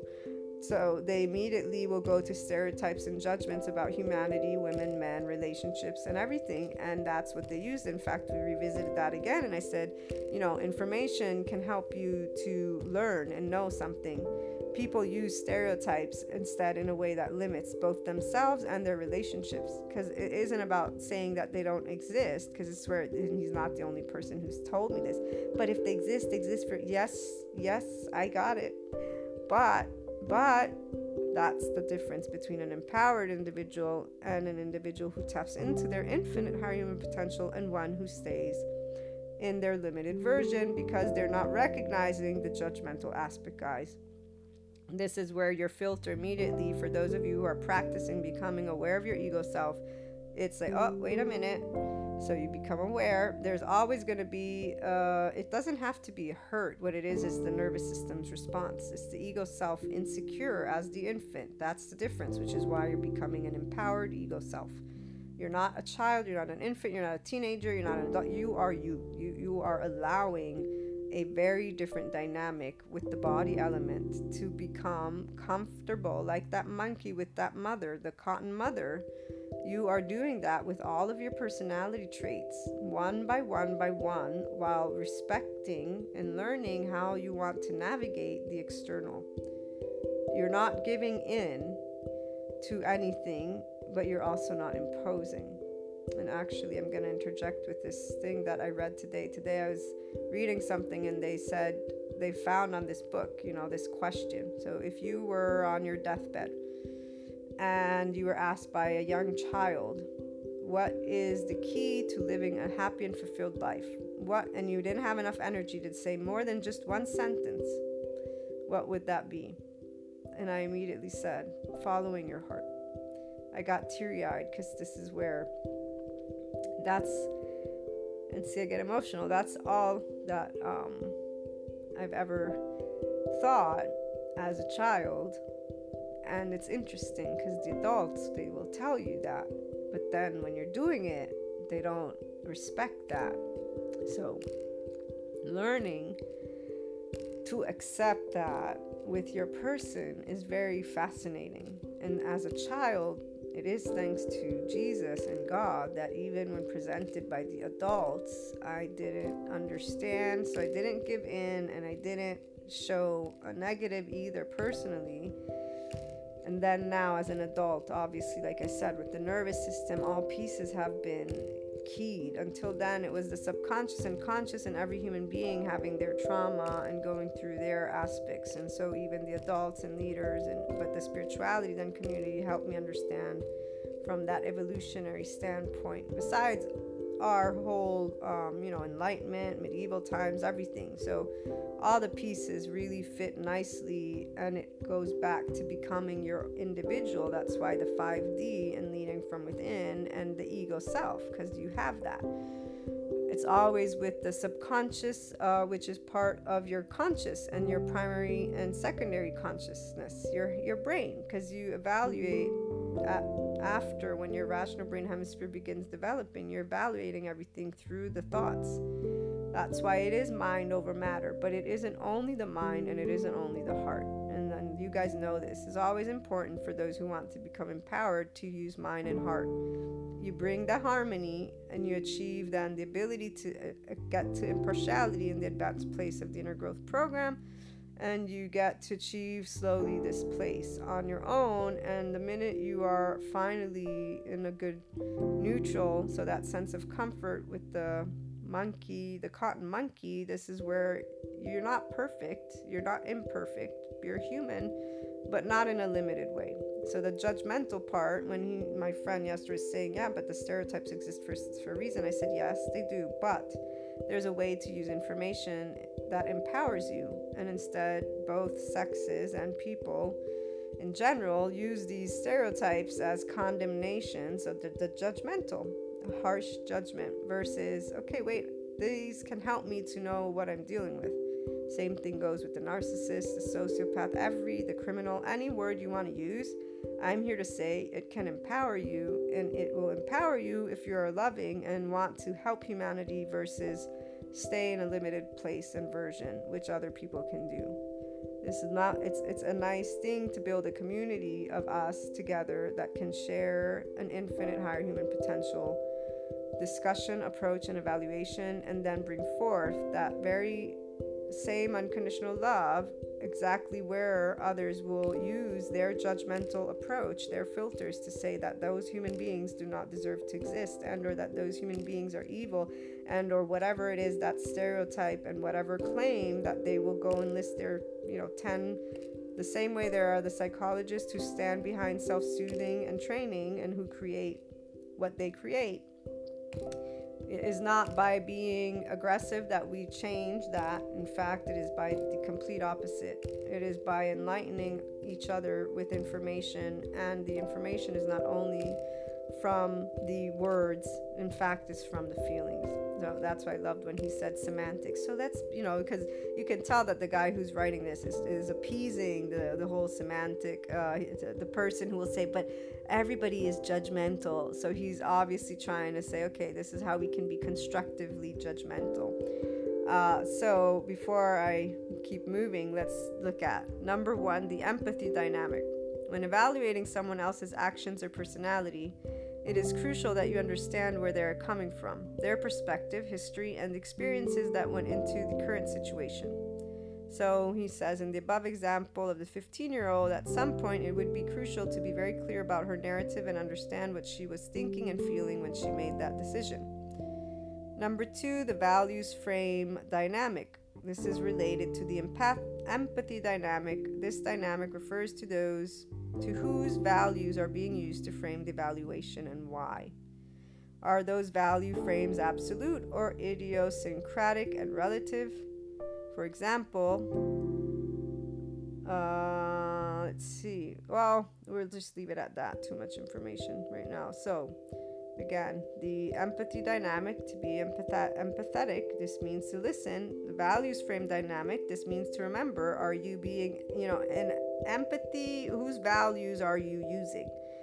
And this is where you recognize you don't want to use your values. If somebody's telling you their story, it's not their values. This is ego right here. The power dynamic. Obviously, the dynamics are very different if your judgments potentially carry much influence, as opposed if they do not. So it is crucial to keep in mind what is the direct and potential impact of your judgment. And here I'll reference to my conversation with the person I was having yesterday. I told him the way you're approaching, because of the fear, you are actually not listening and you're creating criticism, and the role you have within this relationship is where you're creating an uncomfortable. So that power is at play because there's insecurities on both ends. And therefore the other partner, the other person is already feeling that they are potentially not pleasing. And this is where the ego comes in mind, and this is where the empowered individual does not engage in that at all. But it was still very challenging for my friend to grasp aspects that I was trying to share, even though at the end of the day, I just said, look, if you can try to pay attention to when fear is coming up and deal with that on your own, you'll be more likely to present without the judgmental feeling. Because the judgmental feeling comes from an insecure ego. Again, a secure ego, it has not judgment. They have the opinion. So they judge, opinion, the constructive part, okay? You're not actually using your value system. You're listening. You're not using critical words. You're listening. So number 4, the person versus situation dynamic. Research shows that when judging others, we tend to over-attribute acts to people's personalities rather than to variables in the specific situation. For example, if someone cuts in line, we will tend to see that person as selfish and insensitive. Of course, if we cut in line, we will have the situational need very clear in our heads. I am in a hurry and need to do it just this once. Okay? So this has actually happened very much so with my mother. I've argued at times where she's done cut people in driving. Well, I say cut people, but she says I wasn't cutting them. I was getting in front of them. But when people will cut her, she'll say, oh, they cut me. And that's why I've had arguments with her about that. Because I'm like, see, you guys are both thinking the same thing and you both did the same thing. So this is again, an empowered individual doesn't say either or. And I still remember I told you guys that story of the time where I was in line and I had accidentally got into a line at the supermarket for 10 items and I had 20 items. And the people behind me thought that I did that on purpose to get through the supermarket quicker, faster, and they actually got angry with the cashier lady. And I did justify, said I didn't. So one, I really didn't see the sign, and I know they didn't believe me. And two, their reaction was to get angry with the person versus someone nicely tell me, but nobody would have nicely told me because they were all defensive. They all thought I did it on purpose. They all assumed that I was being a rude human being and not caring. And this is where every freaking human being that I know that won't be in a place of admitting this and so neutral at all times, guys, is somebody that could evaluate this, because it's right here, the person versus situation dynamic. It's not to justify. So again, remembering that you're looking to build an empowered ego self. This requires you, the person who's tuning in and wants to do this, to always be attentive to your ego self, which includes the body, heart, and mind of you. So it's not because of that person being rude or not. The person who continues to say, but it's justified that I'm getting angry and upset, is in the intermediate level, we'll do it that, of the inner growth program, because they're not saying I'm going to go to impartiality and put aside this filter, which is mine, where I can acknowledge that humanly speaking, I have done the same thing, quote unquote rude, that I am in this moment saying of that person, and it may or may not be true. And essentially, again, going to neutrality. Does it matter? Is my life threatened? Or is this something that I'm deciding is the one truth and nothing but the truth? And so I'm right, they're wrong, I'm perfect, they're the asshole. It really comes down to this.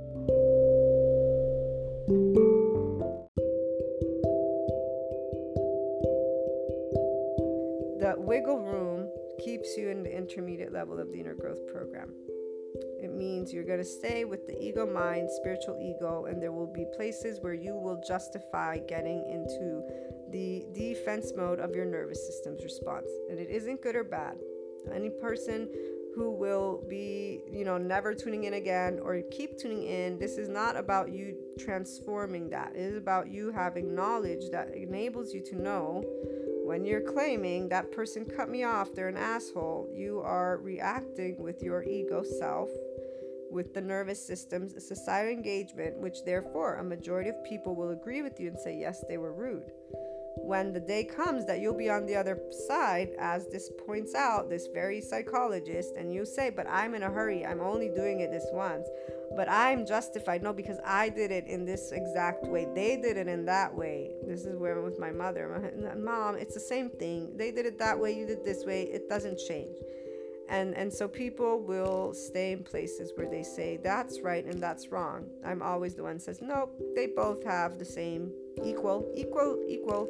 I've had discussions with people about these things too. Not discussions for me, but for them, potentially, and we eventually just agree to disagree. So, number 5, the person versus the act dynamic. Even at his most non-judgmental, Rogers certainly would agree, and here he's making a hypothesis, so let's ignore that, meaning let's see what he has to say. Rogers certainly would agree that not all behaviors are created equal. To maintain a non-judgmental attitude toward an individual's essence, many therapists will separate problematic acts from the person. In short, judge the sin, not the sinner. So they obviously have a very personal opinion regarding this, because they feel the need to say, one, that Rogers would probably agree that not all behaviors are created equal, which is contrary to what I just referenced, and I will expand. So for me, every person's life is important. Every person's life should be defended. Essentially, any person does not have the right to me to impose on another, and that's where I've always stood and where I always stand. And the hypotheticals, when people have said, but that person, by doing this, I'm going to use the example of the world religions class, guys. So those who know about it, bear with me. my world religions professor, when he was breaking down Christianity as the religion, because we had went through all of them and we had gotten finally to Christianity, he says there's only two things that you need to be a Christian: believing in Jesus Christ as the Son of the Lord and repenting truly for your sins. With that done, you can go and will go to heaven. And he gives us the example. And obviously, we already know that different denominations will have different things to say. I'm giving an example. It's not one truth and nothing but the truth. So please, people tuning in, it's an example. And a professor, by the way, of world religions who's explaining, and he's studied, he's the expert in the field. So it's not just, from his ass that he was saying what he said. The person who steals but does not repent will not go to heaven. The person who murders but does repent will. He says it's very simple. And when I got that, I knew what he meant as somebody who has been raised Catholic. The repent is very clear. It means you feel bad, and it means you never ever do it again. So, for example, those teenage years, or that one unique year, was very clear, because that's the year where I would say there was some choices that I made that I definitely not proud of. It wasn't anything excessive, but that my heart knew was mean. It wasn't nice.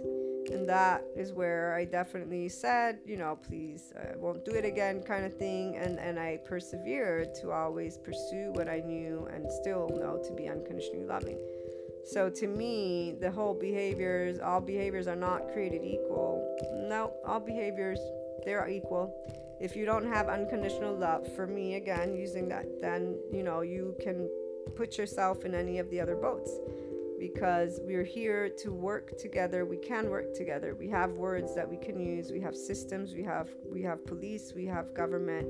So any act of lying, cheating, stealing, being mean, it's not because of a perfect system. It's because there are things that we can do about it. And that doesn't mean that we need to, transcend those lines or become specific.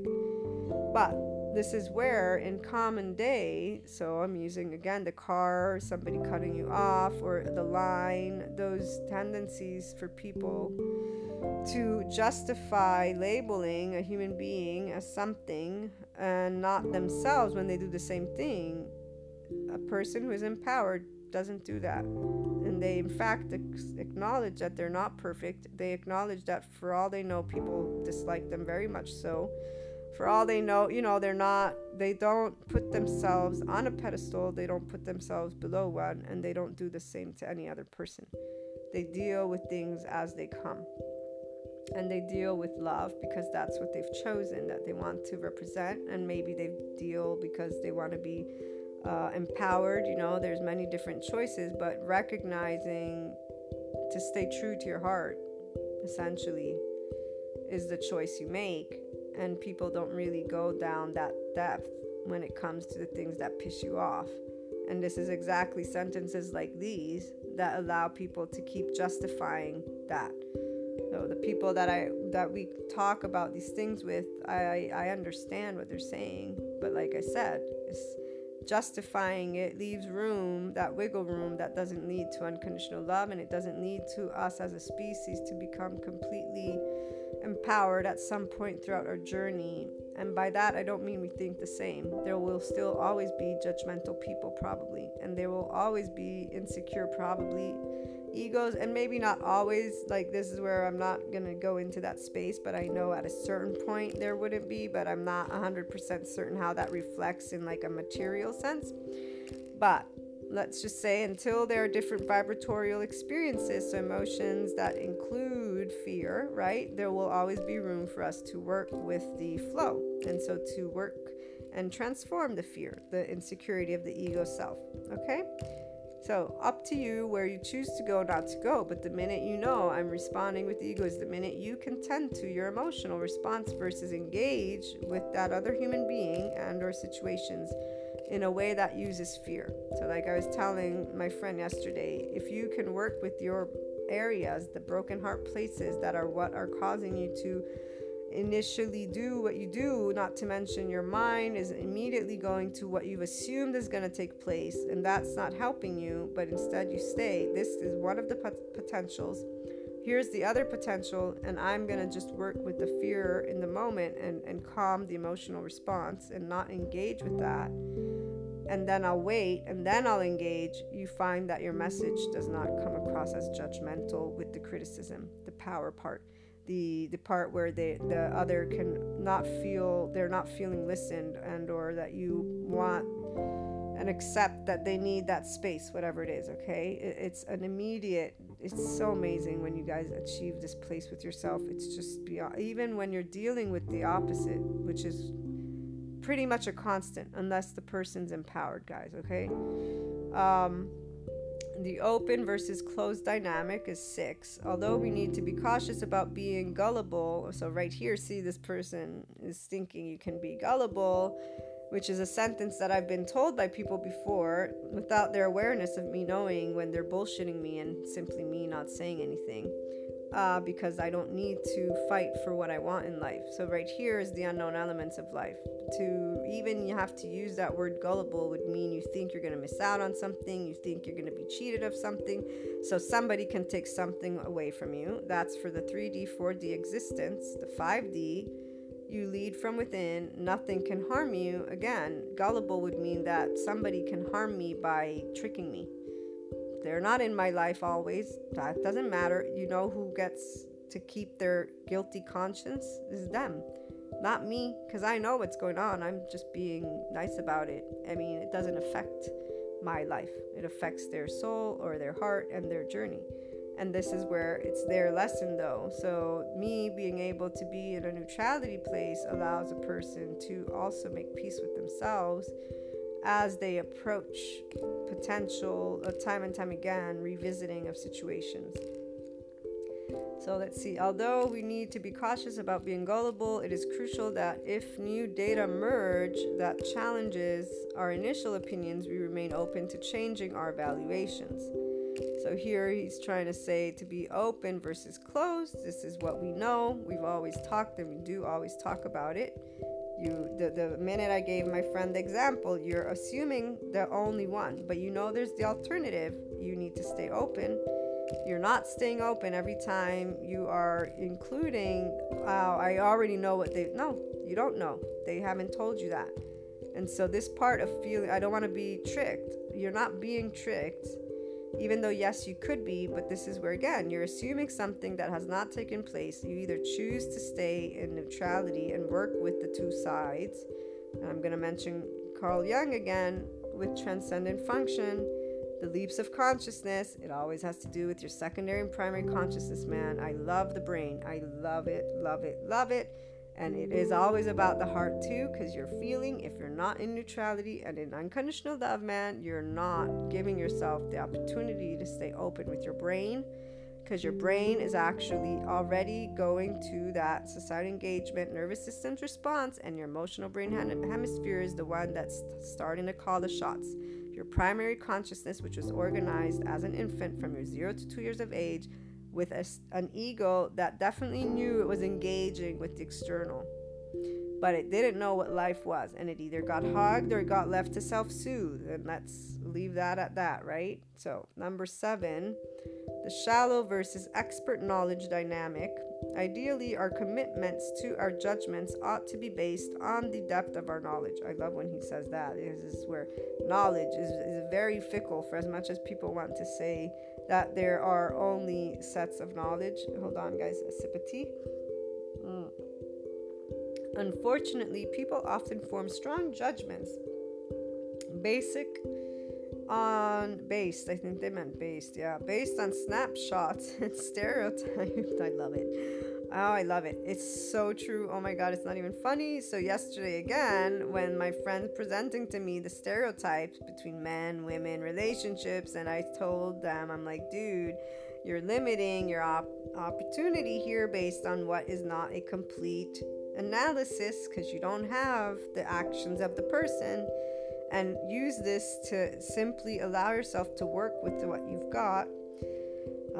It is not at all uncommon that the more you know, the less certain you become. Another untrue statement for my person: the more you know and the more you work with your ego and allow you to say, I don't know everything, I'm not God, and I am interacting with other human beings here and life. The minute you start actually acknowledging the unknown and stop trying to, which is the part of fear, part of people not acknowledging fear with the unknown, even the experts, that's why they don't transcend into neutrality. It's about you knowing that knowledge is infinite, and so you gain knowledge using those stereotypes and snapshots as information and reacting with neutrality, because you're realizing my ego self wants to know what's going to happen, but it doesn't know yet, so I'm reacting with that wanting to know. It's okay, I don't need to know. I ain't being threatened. My life is not being threatened. It's a state of consciousness. So, and the last one, the optimistic versus pessimistic dynamic. I love that. Although overly optimistic judgments about others can surely create potential problems, it is probably also the case that pessimistic judgments about others are more likely to be damaging or injurious. And this, I will use the bet that my friend made. So, although the bet they made came true to a T, the part of being optimistic for me about it was the right choice, and for them the pessimistic is the quote-unquote right choice. So right here you get to understand something very important that affects your life, your personal life. The choice to be optimistic versus pessimistic affects your ability to tap into the infinite human potential. Because as long as you're choosing not to be optimistic and to be open, you are choosing that the unknown is too scary for you to navigate blindly, and you're choosing that you're not going to trust your heart that is going to be leading you well, and you're choosing to say the outside world does represent a threat to me, emotionally speaking and mentally speaking, beyond the physical one. Now, the physical element, this is where our bodies automatically will defend ourselves, physiologically speaking. There's no reason for us to be scared about that. And I told you guys about the study with those children in that documentary, where they were put on a steep hill and their mothers were calling them. And once the steep hill got to the place where they would all have fallen, none of the children went to the mothers that called them. Their body knew that it would be in danger. And this is something that human beings forget. The only reason we have quote-unquote fear at the level of the mind is because we think.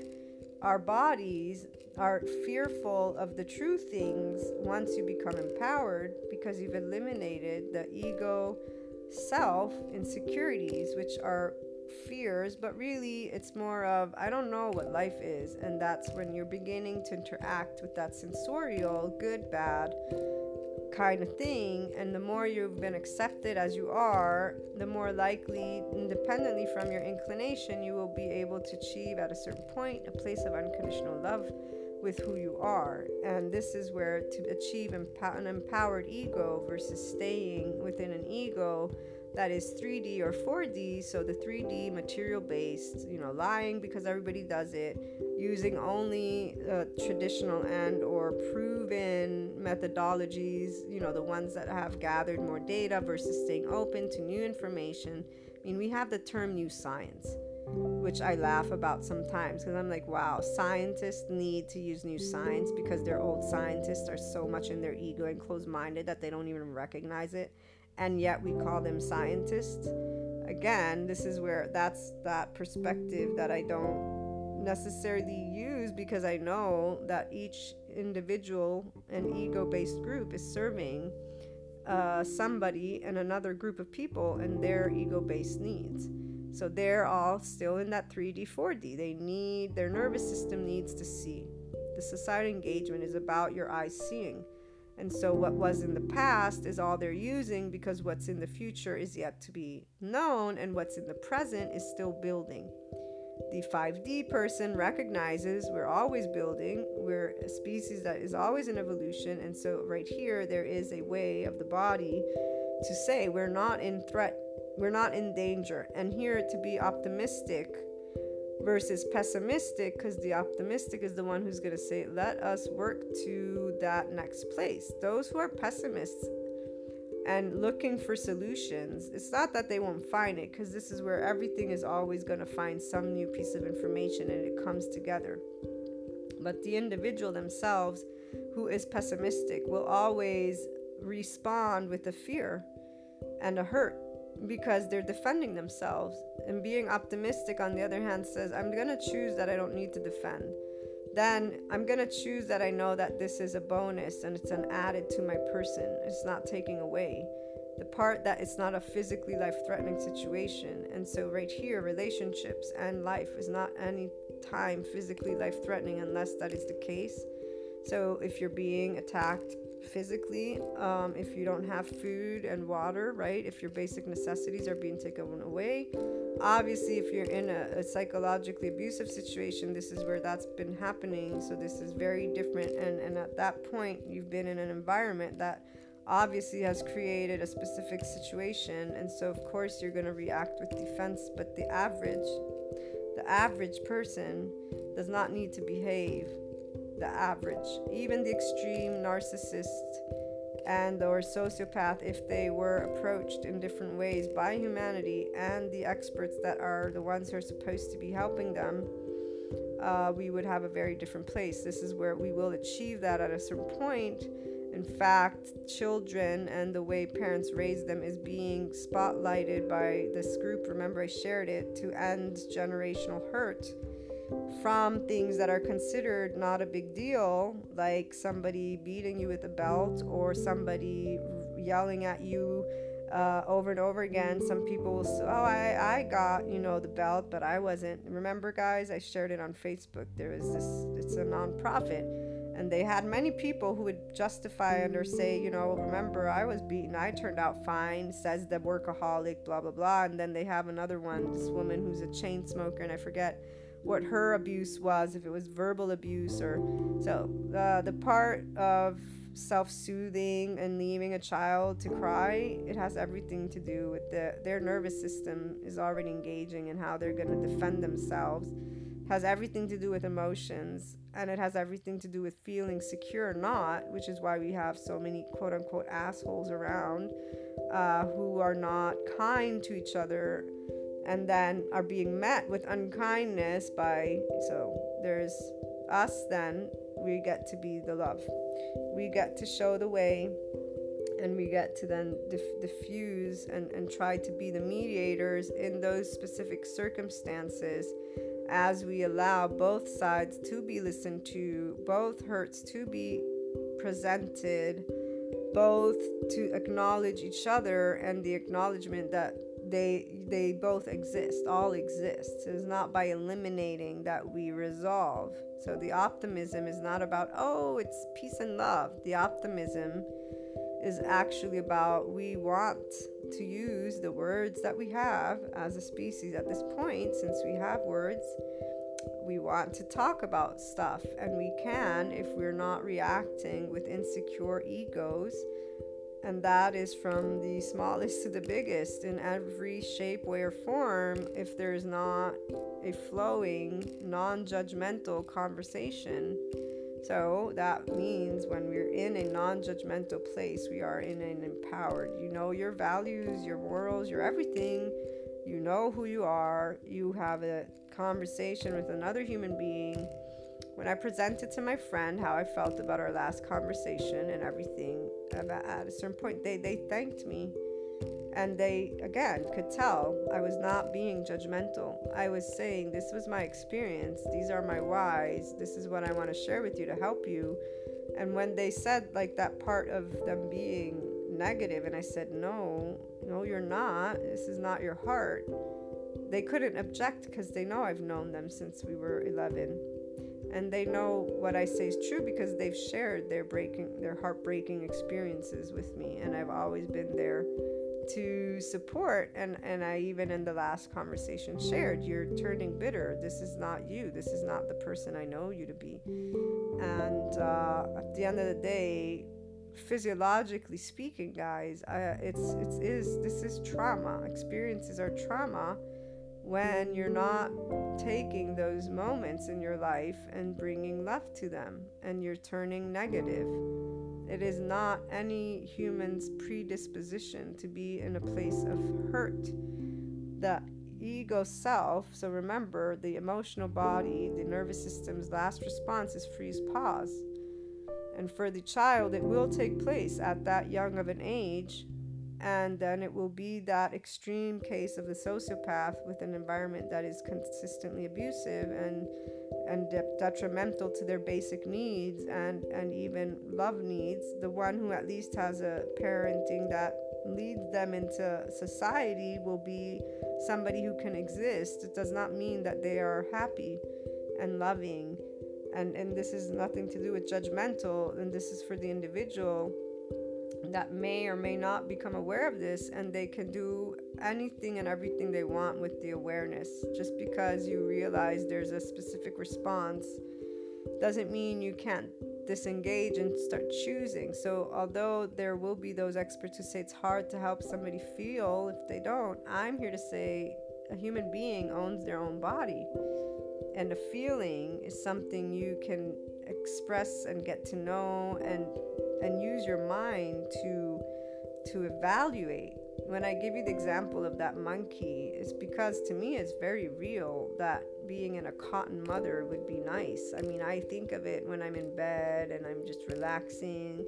So, I mean, I know I gave you the example of my niece getting frustrated as I was asking her, so do you know the feeling of love? And then she's choosing, she's 11, to say no, I don't know. And so, I mean, this is the place where you putting aside your own ego and allowing room for the person to express is what's going to help them to do that with themselves. Empowered individuals are not judgmental because they actually are there to share life with others.